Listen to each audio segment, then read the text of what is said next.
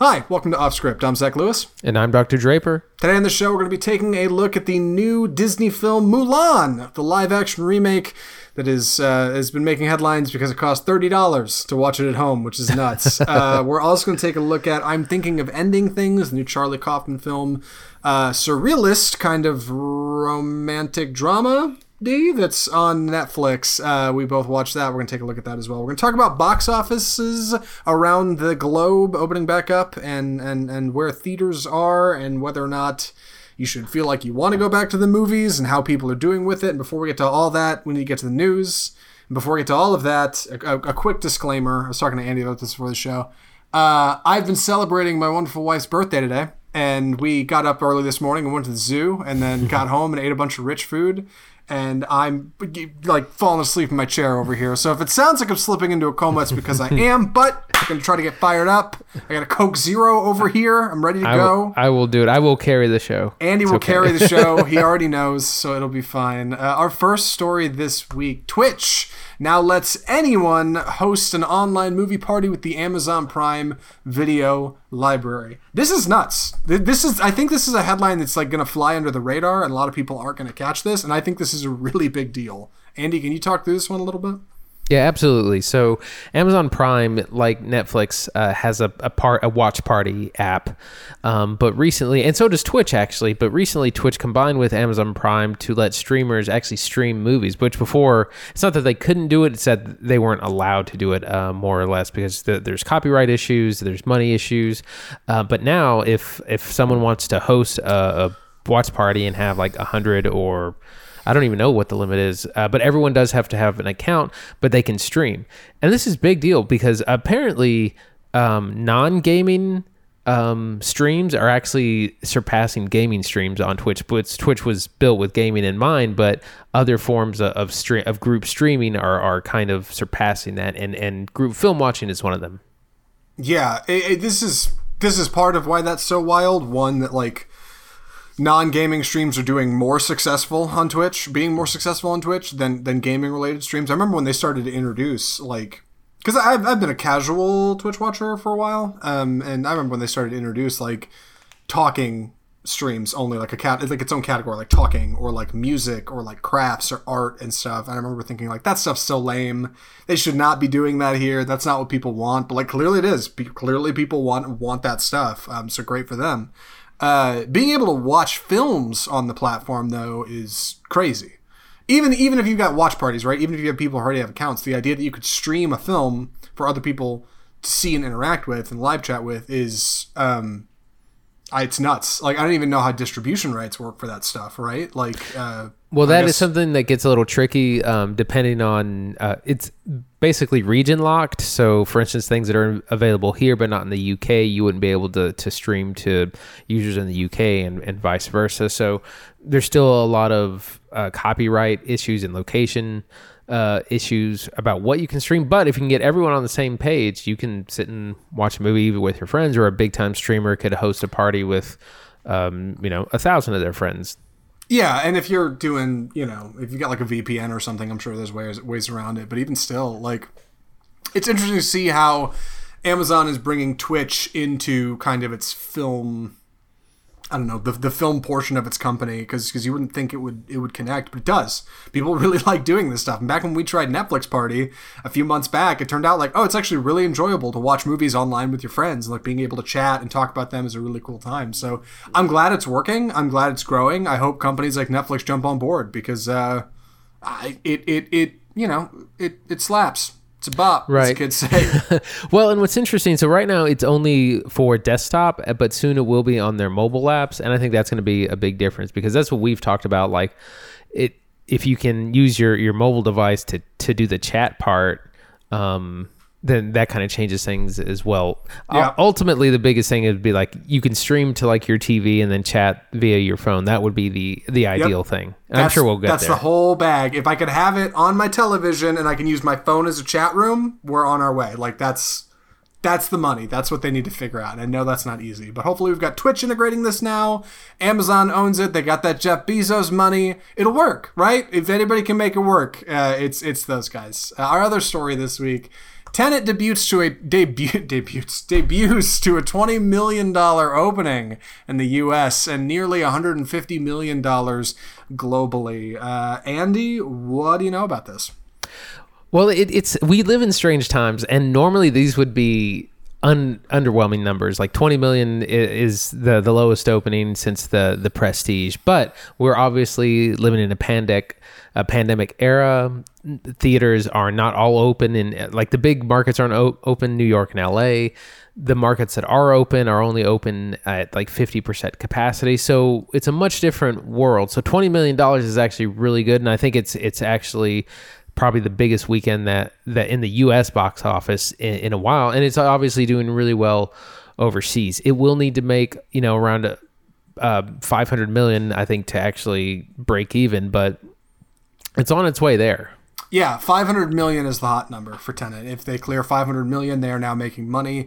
Until then, they are taking a loss. 500 million is breaking even, which is nuts. Remember, Warner Brothers is cutting a lot of odd new deals to make these numbers work, right? They're having theaters run Tenet in more houses and run it longer, which is great for people who haven't seen it yet. It'll be in theaters for a while. They're demanding more ads run in front of it. They're demanding more showtimes for it. They're demanding a bigger cut of box office profits, all in the service of making these numbers work so this movie turns out profitable. Fortunately for Christopher Nolan, This movie, just like every other movie that comes out in 2020, is going to have an asterisk next to it for the end of time, right? Everybody's going to know, hey, this was the year coronavirus happened. So, yeah, Tenet may not have made quite as much money as it would have, but coronavirus, and it'll get written off. Like, nobody's going to lose their job. Christopher Nolan is not going to fall out of filmmaking because this movie doesn't make its money back.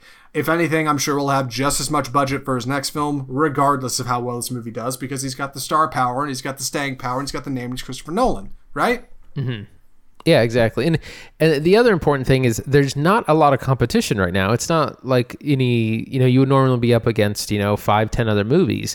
There is, 1 or 2 other new films out, and it's things like The New Mutants, which is a little underwhelming. And so, like you said, this can, even though theaters are at 50% capacity, if you can play in twice as many houses as you normally would, you're actually kind of filling as many houses as you normally would. So it is balancing out for Tenet, and I think it is going to have a very long run in the theaters because there's nothing else coming out. Yeah. So we're going to talk about more about theaters opening in our middle segment here in between our 2 reviews. So we'll get more into this in regards to more films, but I mean, it's interesting to watch, especially considering the way theaters are socially distanced, right? I mean, you're only filling up like 30% of a house on a full night. So that will affect sales numbers, and tickets are a little cheaper sometimes, but not everywhere. Like, depends on where you go. So that'll affect profits. Like, I don't know. I'm really intrigued to see what happens long term with this film. I guess 150 globally, I think, is a pretty good start, though. I really do. I don't know if that means they're on track to hit 500. Time will tell, right? What do you think? I think they'll get close. Yeah. Maybe not over the mark, but I think they'll get close. Yeah, I mean, the theaters, like we said, theaters are opening slowly. It's going to be a word of mouth thing. It's going to be it's the only movie to see thing. So yep. I think it has a good chance. Yeah. And with that being said, we should move on to another film that came out recently. Andy's graciously agreed to take the summary on this one. Andy, please take it away. Disney's Mulan.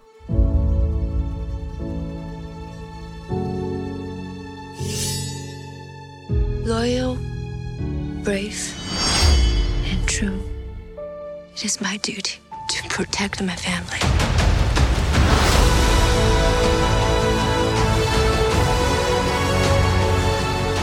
So this is the latest in the long line of Disney animated remakes. This is the live action based on the 1998 classic Mulan, which tells the story of a young Chinese girl who, in order to save her father from having to join the army, she goes in his place and dresses up as a man and has to kind of pass it as a man throughout the film, and eventually it is found out, but saves China from the invading Huns, I think it is. The Huns. This is very different from the 1998 version, and in a lot of the other remakes, there are no songs. There is no Mushu. It looked like it was going to be a little bit more grown-up version of the film. It stars Yifei Liu as Mulan, Donnie Yen as Commander Tung, and we also have some other names. Jet Li and Jason Scott Lee are also in this. I was really kind of underwhelmed by this, and I felt really annoyed at having paid $32 for Premiere Early Access. There are some things that work. I think it has a whole lot of problems, and I was ultimately really disappointed based on what was a phenomenal trailer. Like, the trailer looks great. I want to see the movie that's advertised in the trailer. But overall, I was pretty disappointed. But we can get into that later. Zach, what'd you think? So I think in a lot of ways I was in the same boat as you, right? Like, we saw the trailer for this and we thought, okay, this is good. Disney is finally taking these live action movies seriously, right? It's not just going to be auto-tuned Emma Watson singing like she's Belle in Beauty and the Beast. And it's not going to be these goofy Guy Ritchie Aladdin scenes where they're running around doing stuff, all right? We're cutting the music. We're cutting the green screen. We're going out to China to shoot on location. We got these big battle scenes. This is going to be cool. This is going to be like an epic. This is what this is supposed to be. I'm excited to watch Mulan. And like, it was just a good trailer. It totally isn't that. I mean, it tries. It really tries. And we should talk about what works, because there are some things that have been introduced in this new version that I think are an improvement on what came before, but ultimately it just falls short, and it falls for many of the same pitfalls that the other live-action remakes fall for, least of which being a $29.99 price tag on top of a Disney Plus subscription to see it. So let's jump into Mulan. Yes. What's the first place to start here? So we can start with the plot. So the plot is very much the same, and like all the other remakes, if you've seen them, you know exactly what to look for. We have Mulan growing up in her village. She's kind of a troublemaker. They have a scene where they're trying to do a matchmaking with her, where her father gets conscripted into the army, where she goes to these are all the beats from the original film are there, but it seems to really lack a lot of punch and a lot of drama. I was really looking forward to some real dramatic scenes, like, when she takes her father's sword and armor, and I was like, oh, this is going to be, there's some time for some real drama, and it's like it's like over in a flash. Like, they just kind of breeze through a lot of these real important points, and there's no memorable lines or really good script, and so, like a lot of other, all the other remakes, you have good stars, a lot of money spent on effects, but, pretty mediocre writing. Yeah, the plot follows many of the beats of the original, of course. These remakes usually do, but it makes some departures to do new things. Number one, Mulan is a gifted individual in the beginning of this film. She has chi, which is... kind of almost like a Spidey sense, or like a Matrix bullet time kind of thing, where you can perceive things a little faster than everybody else, and you can do things like kick spears and arrows out of the air, because you can see them coming. And she's a gifted child at the beginning of the film, so when she decides to go take her father's place in the army, she has uncanny abilities other people don't have. That wasn't in the original. In the original film, she was just a girl. And we'll talk about that in a second. Also, this movie does not have the ancestors as featured in the original. It does not have Mushu. It does not have Cricket. We have a character named Cricket, but it is not like the original Cricket. We do have the inclusion of a sorceress that takes the place of our antagonist Hawk. In the film, there's a hawk that followed around Shan Yu, right? Yeah. Hung on his shoulder. Now that hawk is like a sorceress. She's a wizard or a witch. And she, like Mulan, has this kind of really cool arc where she disguises herself as men to fit in, which is actually really interesting to play alongside of our Mulan that we know. That's an interesting development that I think we should talk more about. That's new. But otherwise, they've also lost the songs. And I'm not saying Mulan has to be a musical to work, but in the climax of your film, when you hit me with an orchestral reprise of When Will My Reflection Show, and it's not actually in the film, it doesn't mean anything. And so much of this film feels like it requires you to have seen the original to understand what's happening and where it's going. I feel like if I was a kid coming in fresh, I would have no idea what was happening in this movie. It would just be confusing. Yeah, like the nostalgia bait is so strong. And the thing is, because they didn't make a more kind of grown-up movie, which I thought they were going to do, because as I thought they're taking out the songs, there's battle scenes. It looks like it's going to be maybe, and we don't need like the Zack Snyder, Christopher Nolan, dark, gritty Mulan remake. We don't need that, but it's PG-13. It would be nice for it to be at least a little bit more adult. But since it's not, like, it feels like it really needs the songs. It feels like if you're not going to go into a more serious movie, then you should have probably kept the musical numbers that are so popular. Right. Well, some of the songs serve really three purposes, right? I mean, they're probably more, but off the top of my head, the songs do three things. One, they move our story along, which is important because this movie doesn't do a whole lot of you don't see characters traveling a whole lot in this film. It's really weird. Mulan leaves to go to the boot camp, essentially, and it shows her leaving, and then the next scene, she's essentially there. There is a brief in between, but otherwise, that's it. You don't get, how far away is it from her camp? How long did she have to travel? You never really get any of that, and that's not the whole film. Later, when the army decides, hey, we're gonna head to the palace to save the emperor, it's instant, and they're there, and it's you don't get any sense of movement and time, which is one of the things the songs do, right? They progress our characters. There's development. You get the Be a Man song. They're learning how to train and become soldiers. That's a feature of the song. Secondly, they add a little bit of humanity, which this movie actually kind of needed because without these moments of sincerity, our characters come off feeling wooden and cold, which is easy to feel in Imperial China when it's a movie about a bunch of soldiers. And unfortunately, this live action remake falls into that trap. It just kind of feels wooden and cold. And three, sorry, I know. No, keep going. I'm almost done. It adds humility. It's funny. It's good for a laugh. It breaks up the tension. It's a moment when you can relax and you can kind of turn your brain off and just enjoy what's happening. This movie doesn't have that. It's just kind of serious the whole way through. And it's not necessarily a good thing, especially when it's a little over edited and it's a little wooden. So that's an issue with the music that I think should have been there, along with a character like Mushu who can break up the tension, character like Eddie Murphy who can kind of cut through that with a knife, and suddenly it's a little funnier. You get these poignant scenes with Mulan in the original animated version where she's vulnerable and she's able to talk to Mushu as well, hey, I'm in disguise and this isn't really who I am. This doesn't have any of that. She doesn't have those moments of self-reflection with the audience. We never get inside of her head when she is dressed as a man. She's just cold wooden army man pretty much, and that totally doesn't work. Well, you mentioned kind of wooden characters. So a lot of our supporting characters fall into this trap, particularly when she gets to the army camp and she kind of, meets the other soldiers whom she befriends. And this is a big part of the animated feature where she has the kind of three sidekicks.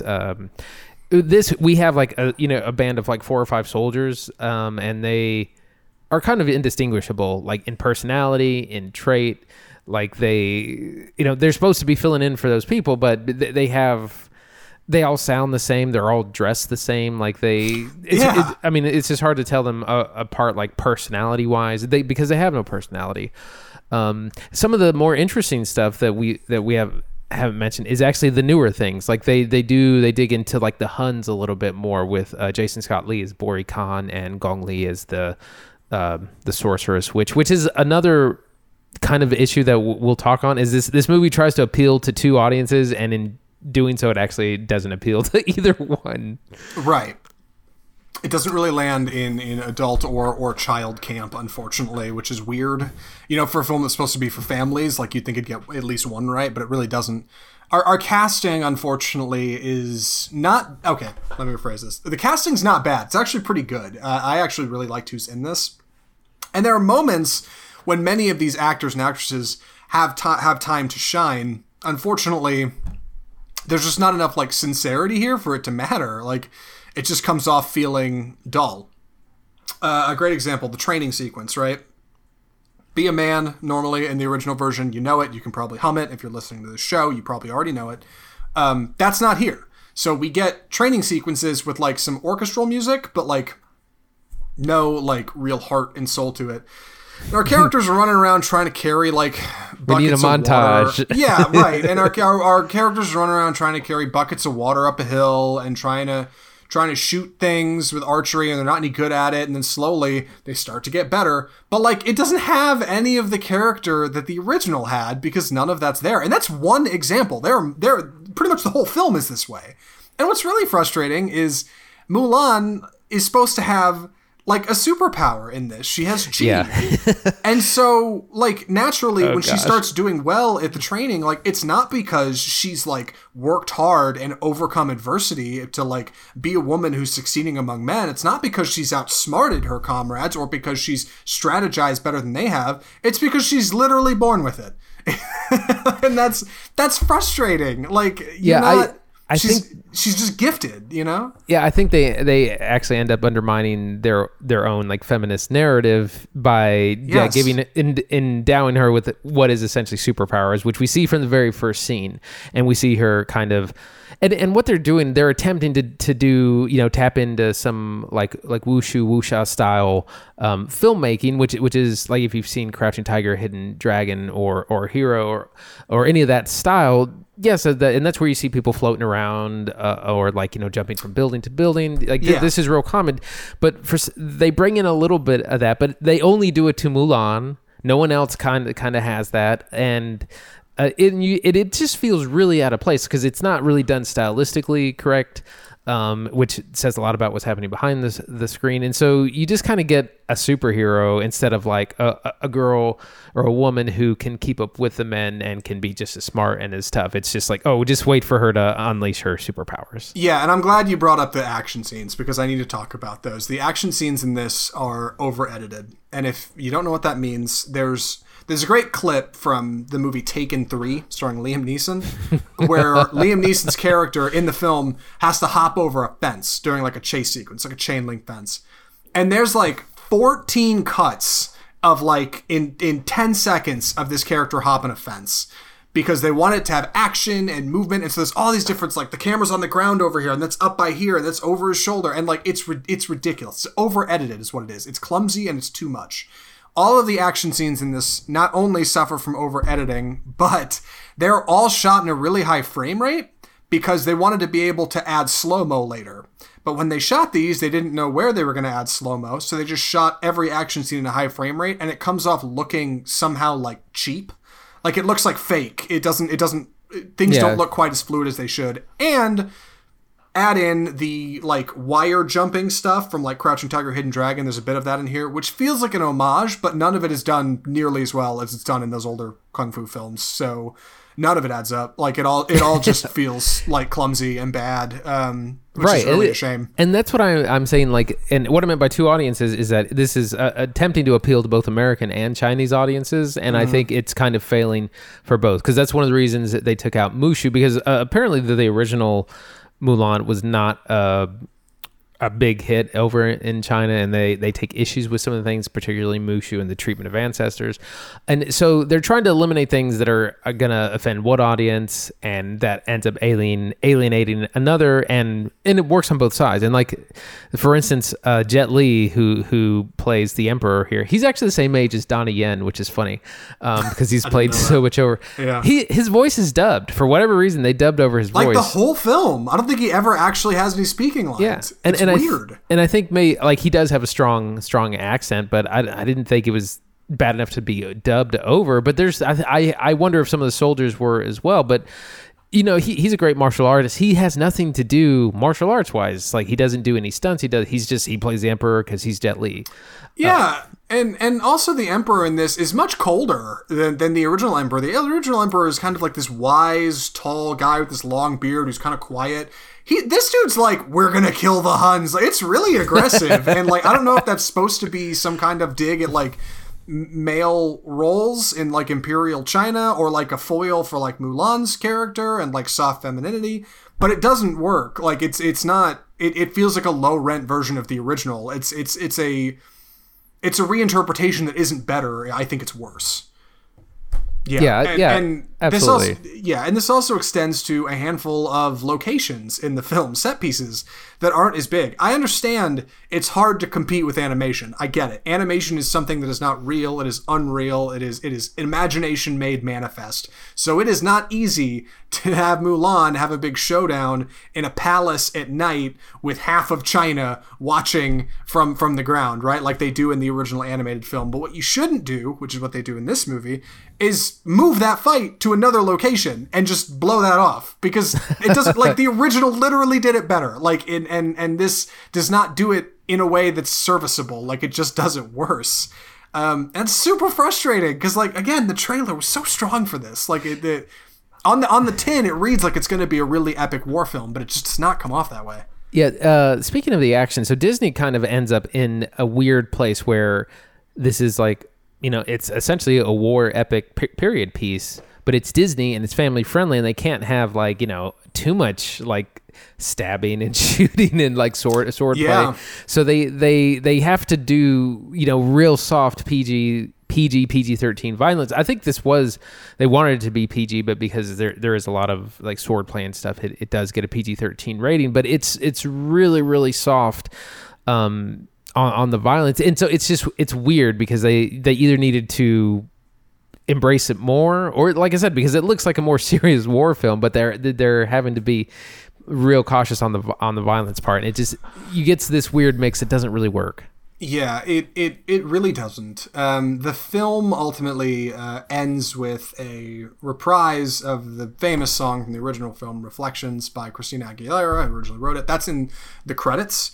That's the only actual like song from the original film that we get. Otherwise, the orchestral score has some beats, and they do a big version of that towards the end of the film of Reflections, which is great. But like, I don't know, man. I don't know if they make these movies by committee, or like if they're just too scared to like hand off properties like this to filmmakers that I think are really passionate about them. But like, this stuff doesn't work. Like they've tried to make these things and they all fall flat. And just like every other live action film, I think the original is better. And I feel like a freaking boomer when I say that. Like, oh, go see the original. It's better. But like, dude, across the board, it is a better film.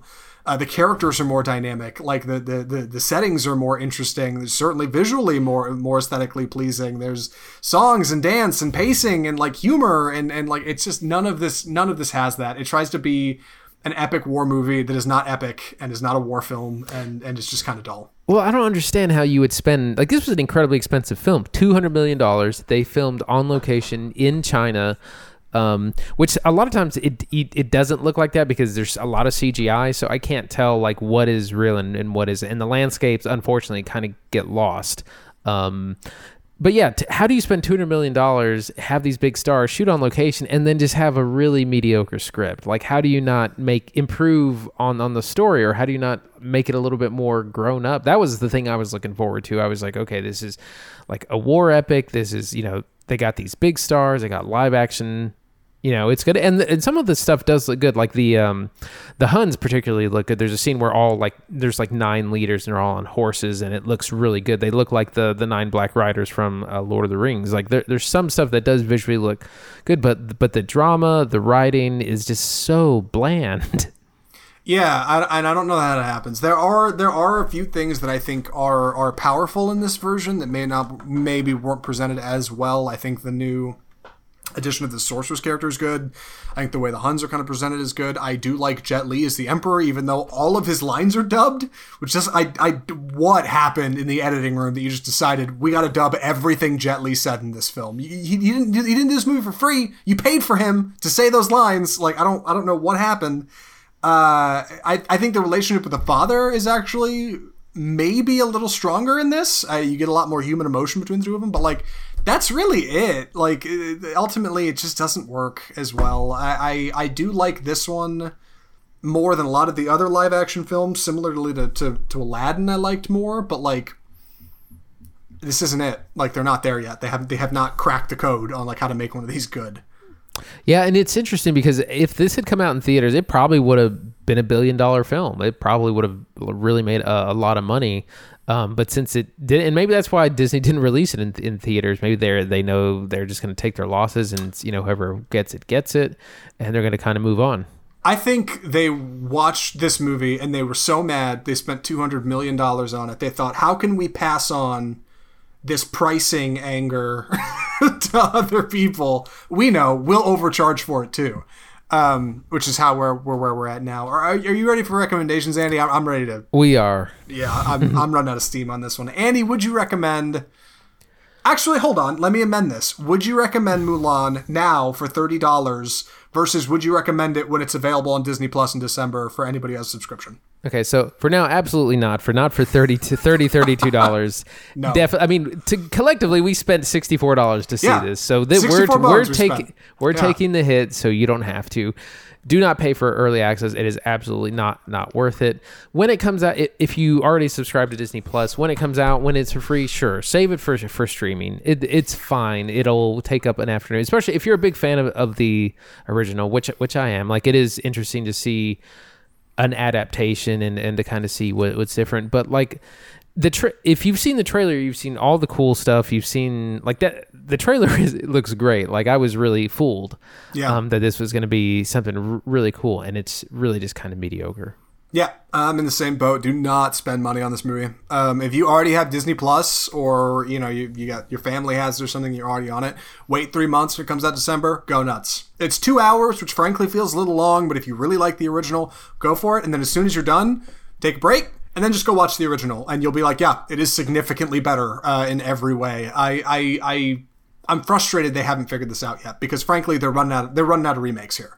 Like, you're running out of original properties to trash. Please relax and like figure out. But they make so much money though. Like, oh my God, they these really things do make money. Yeah, they really do. And it's probably because of schmucks like us who are paying to see it. We pay to see it. You should not pay to see it. But listen to our review and subscribe to the show. All right, that's how you can reward us for our valiant efforts here at paying to see Mulan.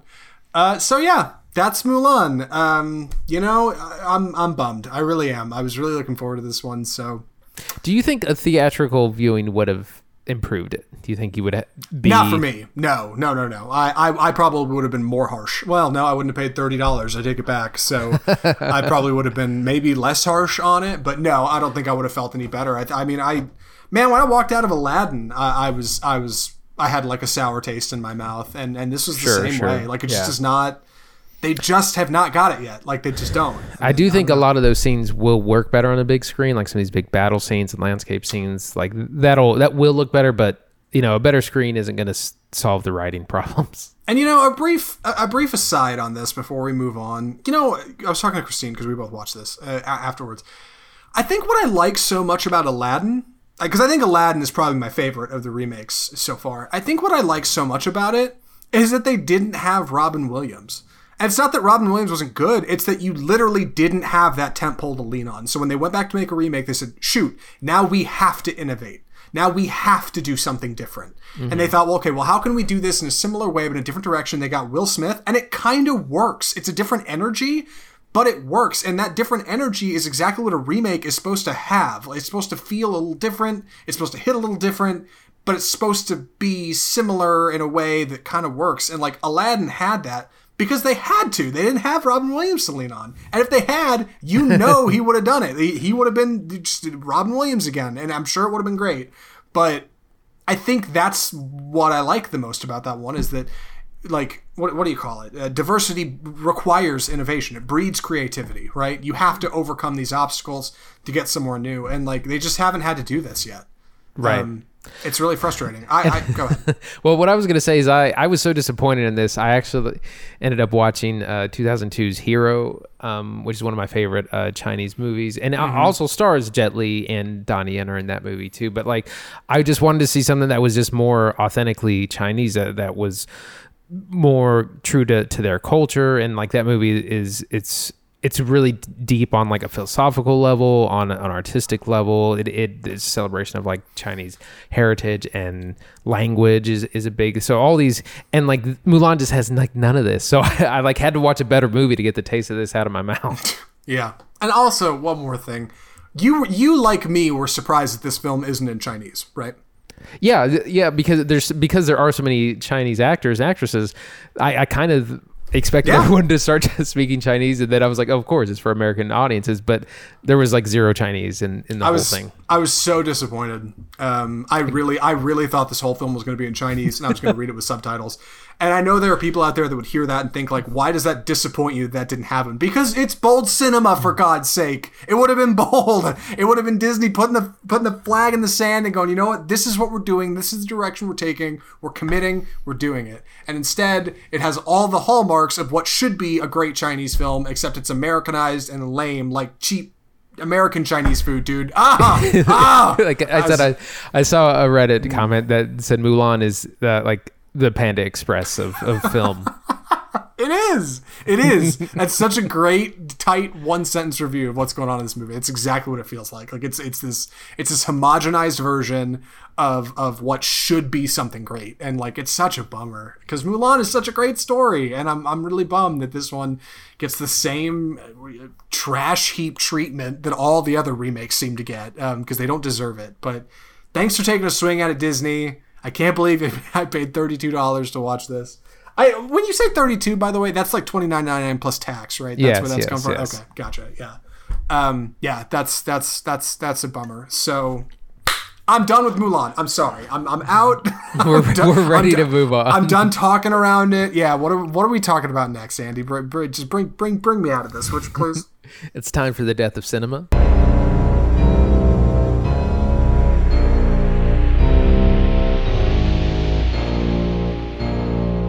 So this week we're going to be talking about the return of cinema.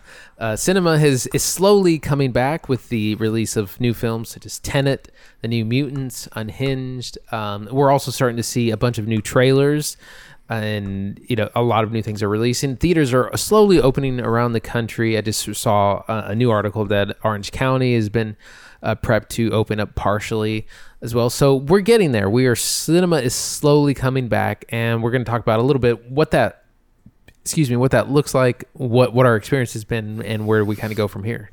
Right. So most people I know have not gone to see any films. They're not doing it. They don't feel like they should yet, and that's totally understandable. I mean, it's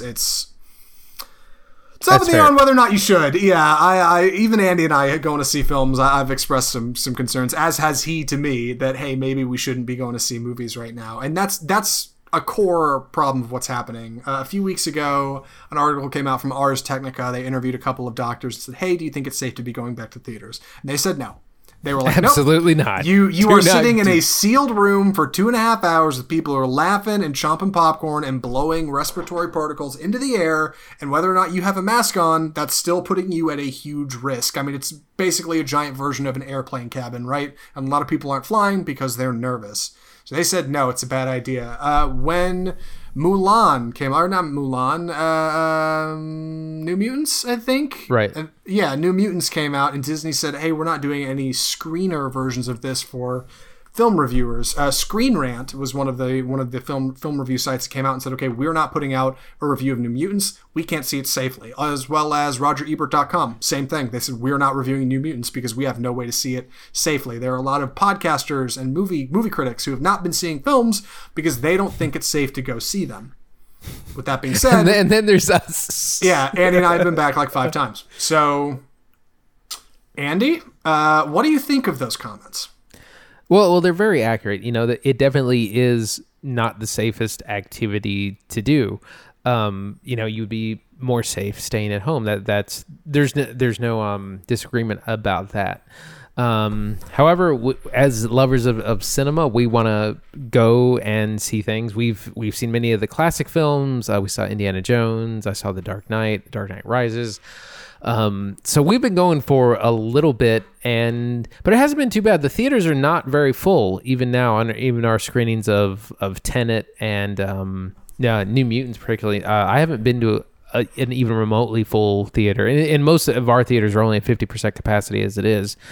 So they're still not packed. Everyone wears a mask. I haven't seen any issues with mask wearing. Although the thing is, people do take them off to eat and drink, so that kind of you know, it balance.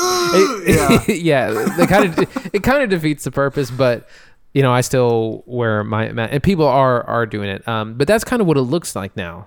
Yeah, I'm in this. I mean, Andy and I have gone and seen most of these films together, so I'm in the same boat. Like, I do not enjoy going to the movies right now. It's something I genuinely think about, and like for the next few days after watching a film, I'm constantly like feeling my forehead. Okay, do I have a temperature? I don't think so. I've been sneezing a lot lately. Is this a concern? And I haven't had any issues, which means things have been good. I have been, I mean, Andy knows I'm a fan of the popcorn and the beverage, so I'm going to be honest, I do take my mask off for things like that. But otherwise, that thing's on the whole time. I went and saw New Mutants and like two hours straight, mask on from when I walked into that theater to when I walked out. I mean, that's my scene. I don't enjoy feeling like I'm not safe at the movies, and a lot of people don't. And that's obviously going to affect things like box office revenue. We talked about before, of course, we also have issues like social distancing. Theaters are not usually even 50% full. It's a little bit under, and that's assuming they sell out. This is just what theaters can sell. AMC said they're only selling about a third of their seats due to social distancing. So profits are already down. You also have to accommodate for people who are nervous and may not want to go. You have to find theaters that are open. You have to have showtimes that are running. There's a lot that goes into getting people back to going to the movies. Fortunately, based on box office numbers, it seems like people want to do it, right? I mean, it seems like people would like to go back to the movies. People want to embrace that feeling of normalcy again, like this is all over, even though it totally isn't, right? Yeah, I mean, people definitely want to get back in, you know, it's a great American pastime. People want to get back in the theater. It's still summer. It's still hot.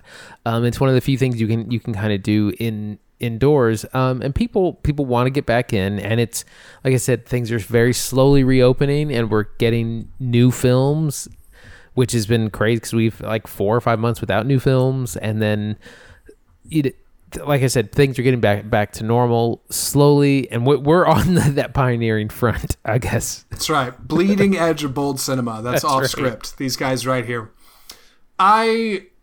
There's been some innovations in what has happened at the movies that I think are worth mentioning when we talk about going back. Things that have been exciting, right? Tripwire deals, things like cheap concessions and retro screenings that have worked that like I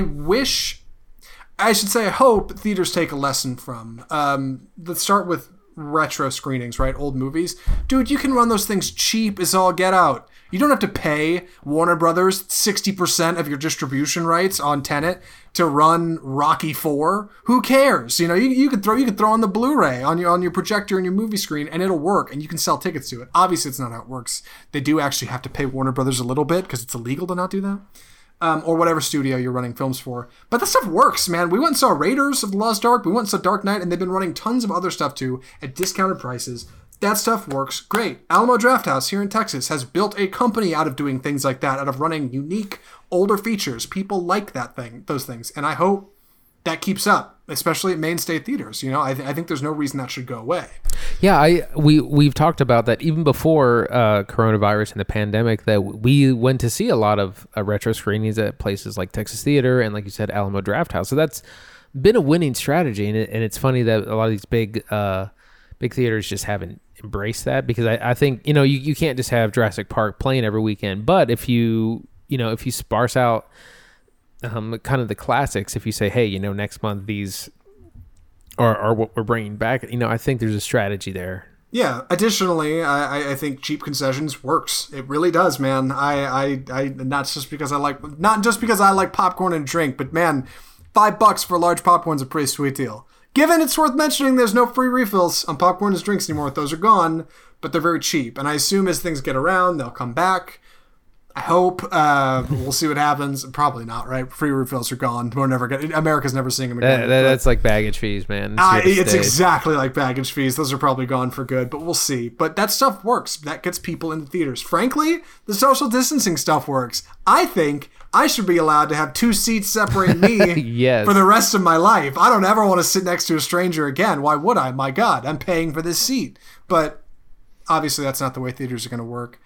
My point is, I think all of this stuff is actually smart marketing, and I see no reason why that can't continue when people inevitably start coming back and films like Tenet are opening the door for that to happen, right? Yeah, exactly. And like, just like how theaters are more clean now, how they're doing more cleaning, they're making a better effort to have like, sanitary wipes, and they're cleaning the bathrooms more often. So these are all good practices, and which I've said before, that there's a lot of things we're doing now that we probably should have been doing before the pandemic as far as good health practices. So hopefully a lot of those are here to stay.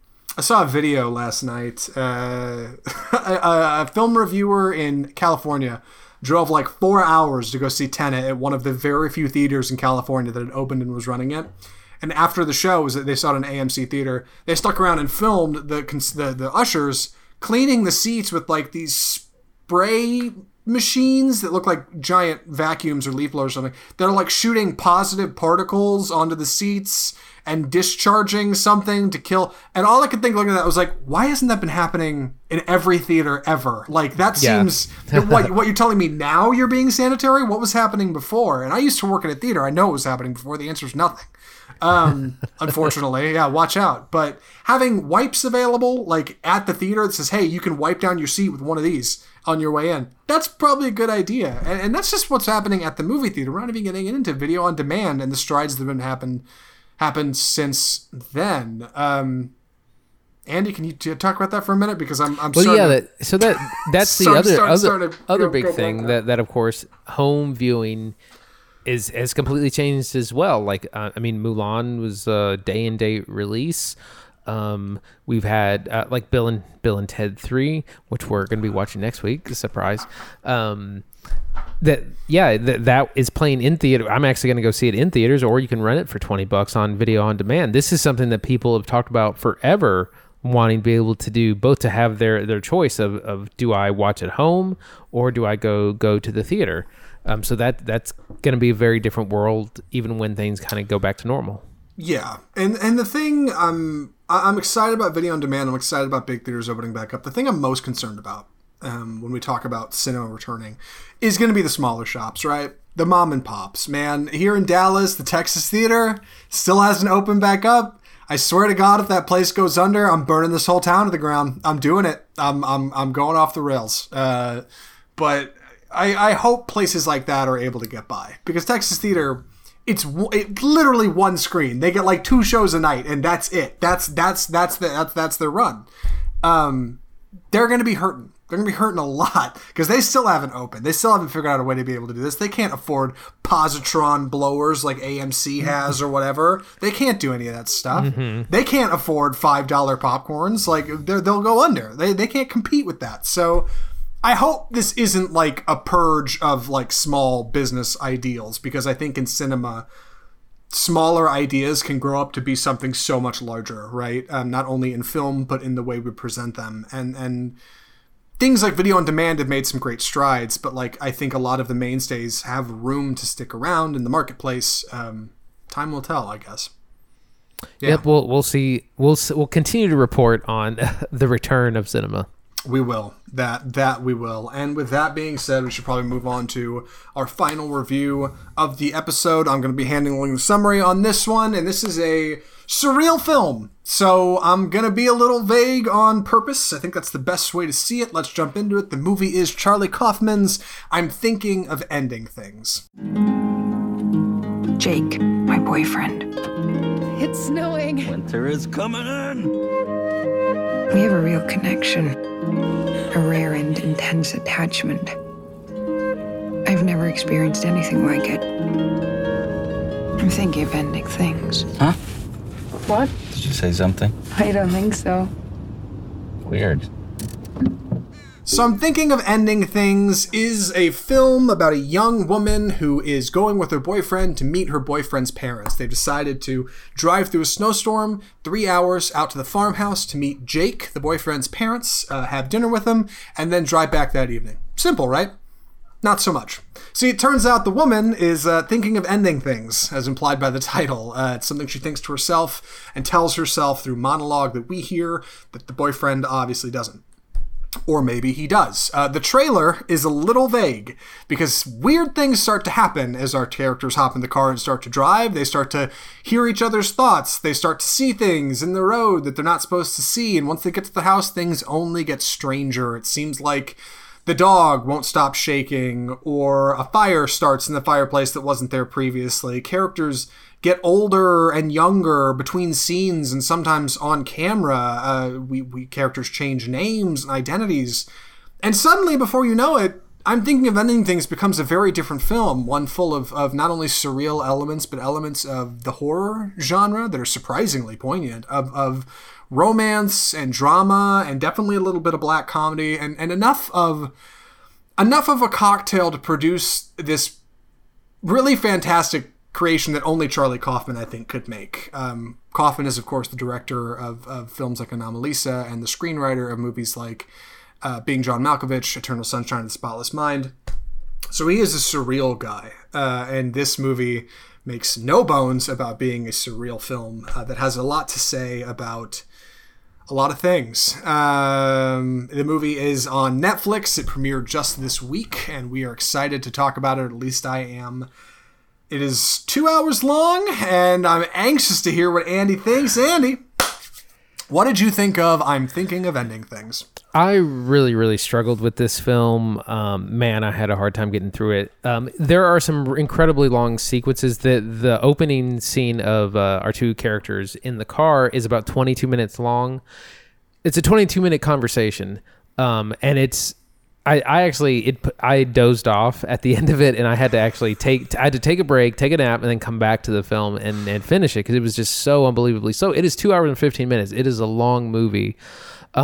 It's one of these things. When it was done, I started reading about it. It grew on me a little bit. Like, I found it more interesting, but man, it was such a chore to get through. And I think, like I said, it is surreal that there are all these things that kind of don't make sense initially, but they do the longer the film goes. There's kind of a third subplot of an old janitor at a school that's intermixed with all these scenes of this couple going to have dinner. But I really struggled with it. I really didn't like it. It has grown on me a little bit. I mean, I do appreciate the idea. I think there is a good 100-minute movie here, but man, at 2 hours 15, it was a struggle. Man, I like this movie a lot. It was good. It's going to make for a good conversation. I actually enjoyed it. I do think it has some problems, but I totally fell into like the surreal trap, and I think honestly a big part of that is probably because I have this like reverence for Charlie Kaufman that's probably unhealthy. I don't normally go for like surrealist film. I really don't. But this one caught me in just the right way, and I really enjoyed it. It is very weird. I would argue it's very poorly paced. And ultimately, I'm probably not going to watch it again. But yeah, it left me thinking, and it left me wondering, and it stuck with me a little bit. So I am excited to talk about it. I think Andy's points are all probably completely valid, because this is how surreal film goes, right? You're either into it or you're not. You're either on the ride or you're not. And like this one, I was kind of on the ride for. But those car sequences are long. Yeah, there's two car conversations which are each about 20-25 minutes long. And I remember I heard an interview with Jessie Buckley, who plays his Jesse Plemons' girlfriend. She said that they did like 25-minute takes at a time. Like, it was these really, really long, grueling takes. But man, it seems really indulgent to me. Like, someone needed to stop this guy, be like, hey, like we're gonna stop. Yeah, like this scene needs to be half as long. And it's just like he had free reign and just kind of overdid it. So let's jump into this a little bit. I don't want to get too much into the plot because I think it's worth seeing, but the trailer is pretty vague. So if you need a little bit more to see whether or not this is worth your time, because it is a 2 hour, 15-minute film and it's very odd. Let me give you a little bit more. So our characters are the girlfriend and the boyfriend, Jake. They're hopping in the car. They're going to mom and dad's, right? And everything's pretty normal. It opens with some narration by her explaining her inner thoughts, and she's basically saying, "I'm thinking of ending things." Like that's where I'm at. You don't really get an idea of what that means. Like Andy and I were talking before the show, and I thought that meant suicide. Whereas in the film, it's implied that means breaking up with the boyfriend.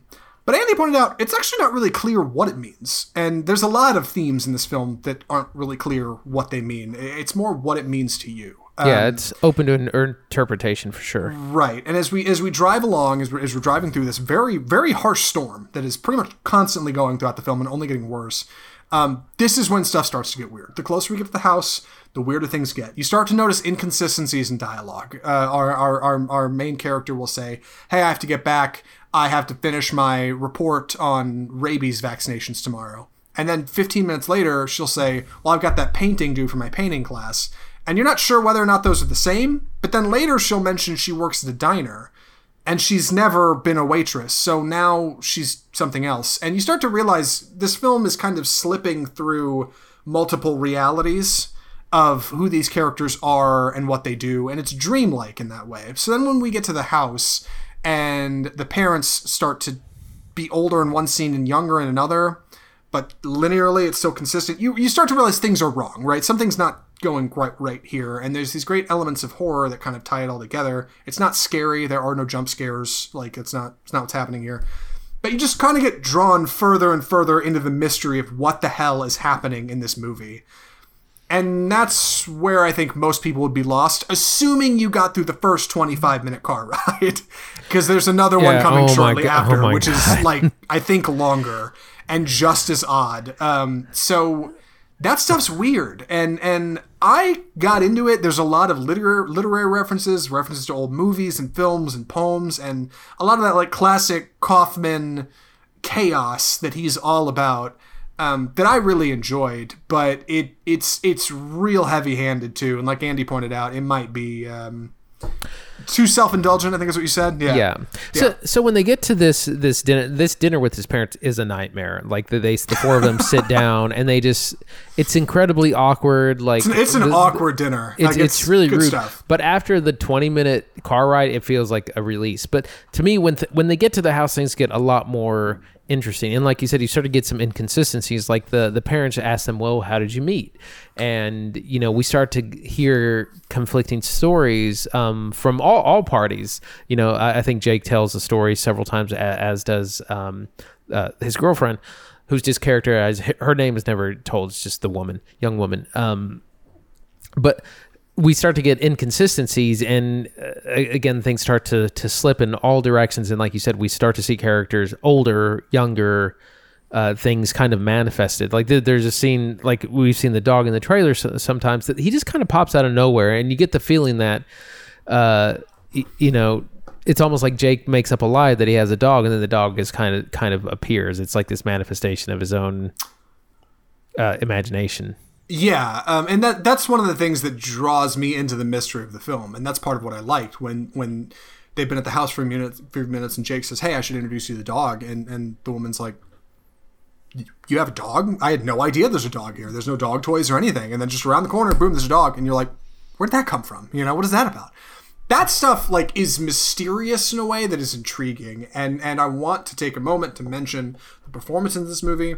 I like everybody in this movie because there's really only four characters. There are some extras. There are some additional characters that are happening in some kind of extemporaneous scenes. There's this janitor character that Andy mentioned that you can watch the film and decide for yourself what that's about. But our four characters are Jake, played by Jesse Plemons, the boyfriend.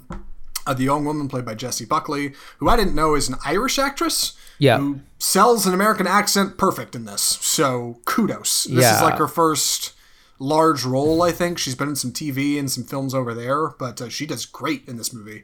And then Toni Collette is the mother, and David Thewlis is the father, who are both fantastic. Points for Toni Collette. Dude, she is like haunting as this awkward mother who's kind of losing it. Oh my God. She's so good. At dinner scene, she's great. She holds that whole thing down. But everybody's really good in this. All four of them are fantastic, I think. What do you think, Andy? No, I agree. Jessie Buckley, she was in a movie called Wild Rose recently that was really good. She's done TV. Yeah, I didn't know that she was Irish, but yeah, her accents are so good. You can't tell. You never know. Yeah. Does a great American accent. Jesse Plemons, who does so much with so little. Like he's just it's weird because he's kind of like the anti-leading man, and like he's not like a big buff guy. He's not particularly like handsome, but he's a great actor, and he does so much with so little. And it's just, they have this weird dynamic where they like get along, but like don't get along at the same time. And he kind of like, I don't know, like to go along with the horror vibes, you feel like she is going to get murdered by him. Yes, for a lot of the movie. It feels like she's walked into a house full of axe murderers or something. He does great. Like you said, Toni Collette always just a bright point in David Thewlis as the father. I mean, it's just all over the place, but so the performances are really good. Yeah, I did like the way this film is shot. Kaufman's pretty good as a director. The only two things he's directed are Schenectady, New York, which he wrote, and Anomalisa, which he also wrote.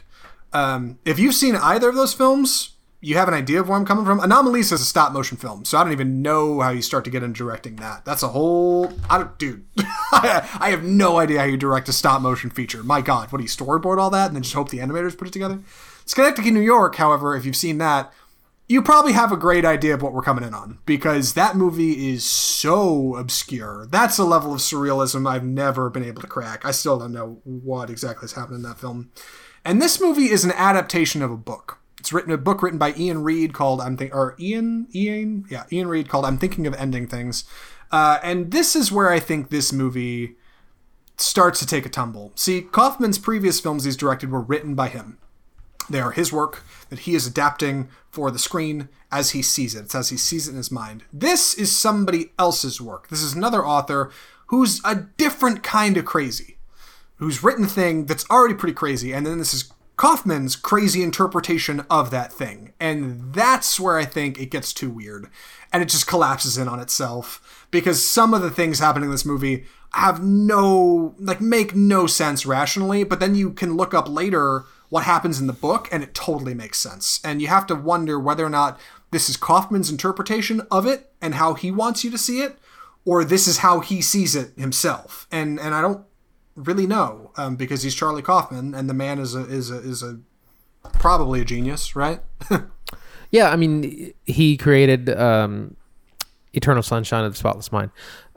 Incredible film, like a classic of surrealists, and I mean that movie has so much heart, and I feel like that's what this is missing, is that I think there's supposed to be larger emotional stakes here, and they just never quite get there. Like you don't get this relationship is troubled, and that it's probably not going to work out, but there's not enough emotional heft when it happens, or when you think the breakup is coming. Yeah, and I think that's where this movie is really tough to get into, because it's so nihilistic. I mean, even if it's title, I'm thinking of ending things, right? I'm thinking of stopping the way my world works, and that's already coming in on a rough note. And as our characters drive further into the snowstorm and things start to get hairier outside, it starts to compound, and they start to get frustrated with each other, and they make digs on occasion, but other times they're sweet, and like it really doesn't have the heart that I think his other productions have. And I think it's because this is intentionally supposed to be kind of a darker production. And in that way, the horror stuff works great, but it feels just a little like it's too cold. it's too cold, I think. Well, it's also just small. Like you said, there's 4 characters. You don't have a big cast. You don't have the kind of effects that you've had in a lot of his other films, like Adaptation or Being John Malkovich, or like I said, Eternal Sunshine. So it's just it almost feels like like you're watching a play a lot of times, and that I feel like this would work better as a play. I think you might be right. There's a great sequence in this that I think can kind of wrap this up, because I can tell we're kind of coming up on the end of it. The characters are sitting at dinner, right? They've arrived at the dinner, and the father, David Thewlis, asks the woman, Jessie Buckley, "Hey, what do you do?" And she says, "I'm a painter," which is inconsistent from what she said in the past. But this is not a film of consistencies; it's quite the opposite. She says, "I'm a painter. I paint landscapes, but I paint them inside. I don't go out and paint them anywhere, and I don't put any subjects in them. And so I can paint things based on how I feel." And he said, "What, like a sad landscape?" And she said, "Yeah." And he says, "Well, how can you paint a sad landscape without a sad person sitting in it to show you that it's sad?" And she says, "Well, it's about perception. Imagine you're the person looking at the landscape, and you look at it, and it tells you how to feel, right?"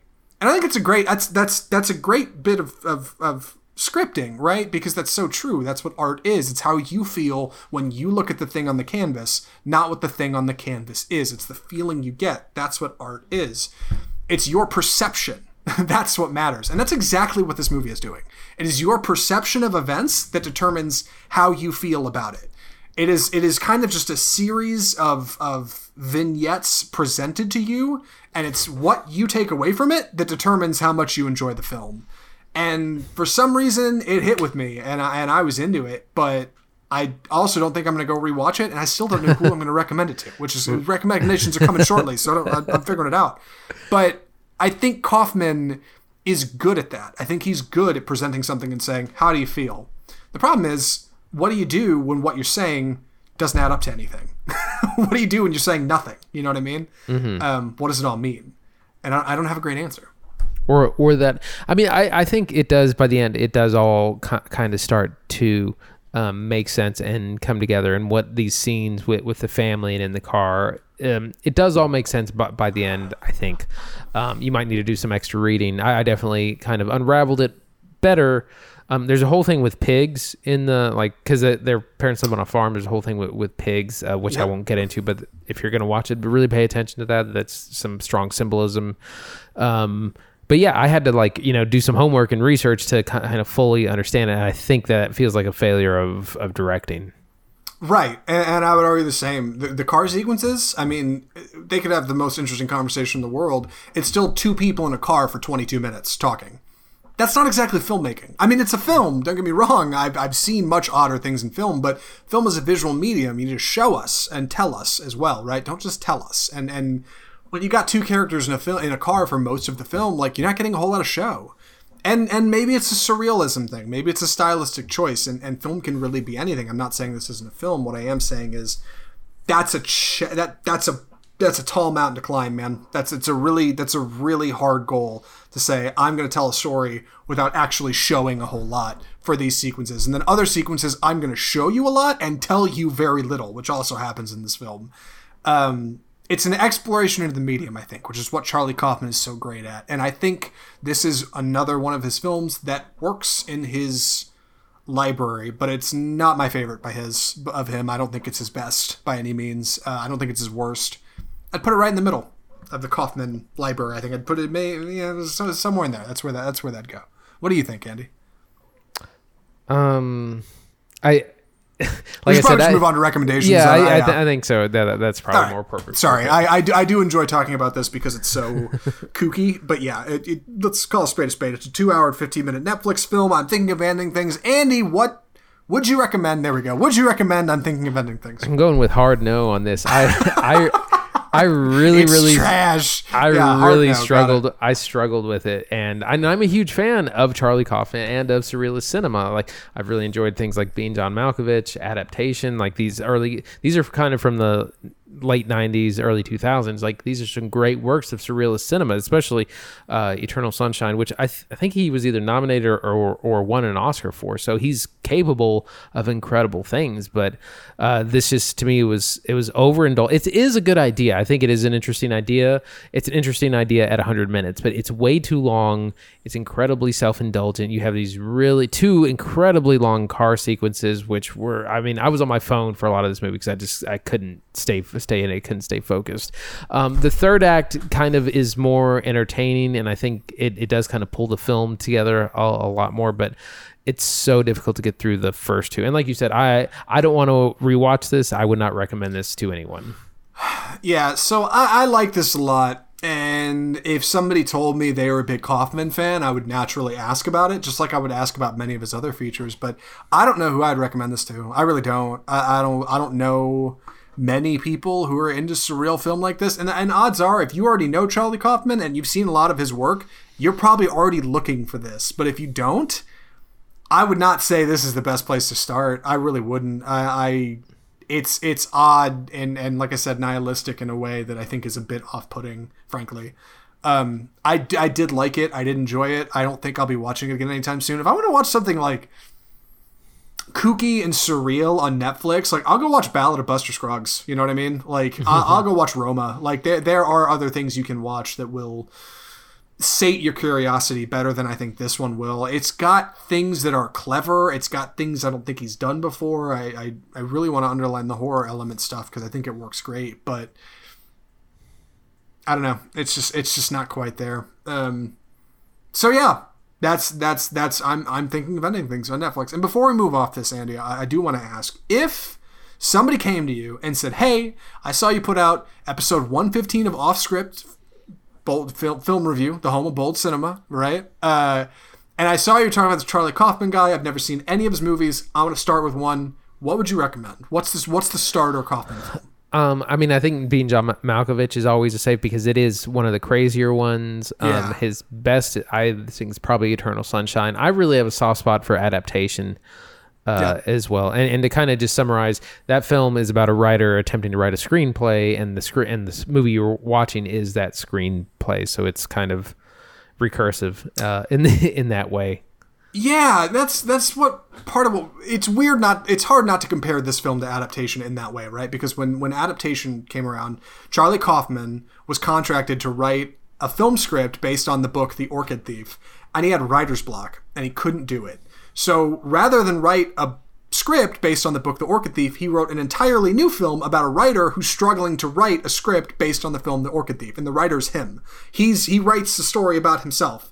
And it's actually a super cool movie. And I think that one is an interesting approach versus this, where he had to adapt somebody else's book into a film. And this is the way he went instead. And I'm not saying this is worse. It's just, it feels like it lacks a certain kind of like self-awareness or character that had. If I had to recommend one for somebody who hadn't started, though, I'd say probably Eternal Sunshine or Being John Malkovich. Eternal Sunshine if you want something that's like at least a little bit more idyllic. John Malkovich if you want something that's just like pure Kaufman. My God. But I do like the guy's films. I really do. I'll watch whatever he comes out with next. Shoot, he's on tour, for God's sake. He really is. Kaufman is his own filmmaker. That being said, we should wrap the show. Andy, what are we watching next week? We are going to catch up on some older films. Bill and Ted Face the Music, which has been out for a couple of weeks. We're going to catch that this week. We might actually even see it in a theater. It is playing a few places. And we're also going to be watching a new film on Hulu called The Binge. The Binge! Which is kind of like The Purge, but it's like instead of like, for 24 hours or 12 hours murder and crime is legal, it's drugs and partying is legal for 12 hours. So it's kind of like a comedic take on The Purge premise. Stars God, I can't remember his name. Vince Vaughn is in it. And along it looks kind of like a high school stoner comedy, but it's on Hulu. Yeah. We're going to be checking that out. It's definitely like a teenage road trip boner comedy kind of movie. I don't know why I heard the term boner comedy, but like it totally lands for movies like that. It has some of the same... exactly what we're talking. Yeah, it's American Pie or Road Trip, or like it's got all of those beats. And it's got a couple of the kids from Booksmart, so it's not trying to be modern. That's what I was going to mention. Yeah, so we're going to check that out. I'm excited about that only because I can turn my brain off versus this week where like, oh my God, the whole movie we watched was like way too much. You can totally zone out on that. You can just relax. And then Bill and Ted 3, man, I've heard great things actually. That most glowing review is they didn't mess it up. It's not terrible. We chose to see New Mutants over Bill and Ted, and well, apparently it was the wrong decision. But you never know. According to those podcast stats, it was the right decision because we're killing it, and we need you to help us kill it and subscribe to the show. That I didn't sell that at all. That didn't sound... Anyway, subscribe to the show. My God, if you enjoyed listening to the show, if you've made it all the way to the end of this thing, please subscribe. It would help us a ton. You have no idea how much it could help us out. Rate and review if you can swing it to 5 stars. We'd really appreciate it. Just a couple words. Tell us you like the movies, or you like the hosts, or you thought Andy's pretty sharp. Just whatever. We'd really appreciate it. Help us move up in the rankings. Tip your podcast hosts whenever possible. Rate and review. It's good podcast etiquette. If you enjoyed the show today, email us at mail@offscriptfilmreview.com or just check out our website, offscriptfilmreview.com, where we post episodes just like this one. We post links and content and other things we do. We're on Facebook, we're on Twitter, we're on Instagram. You can follow us in all those places. And of course, we live stream the show every Tuesday afternoon /evening-ish, depending on where you live in the US, on our Facebook page. And we post the full episodes on our YouTube page as well shortly afterwards. So, with that being said, thanks for listening from all of us at Offscript, the home of Bold Cinema. I'm Zach Lewis. And I'm Dr. Draper. Thanks for listening.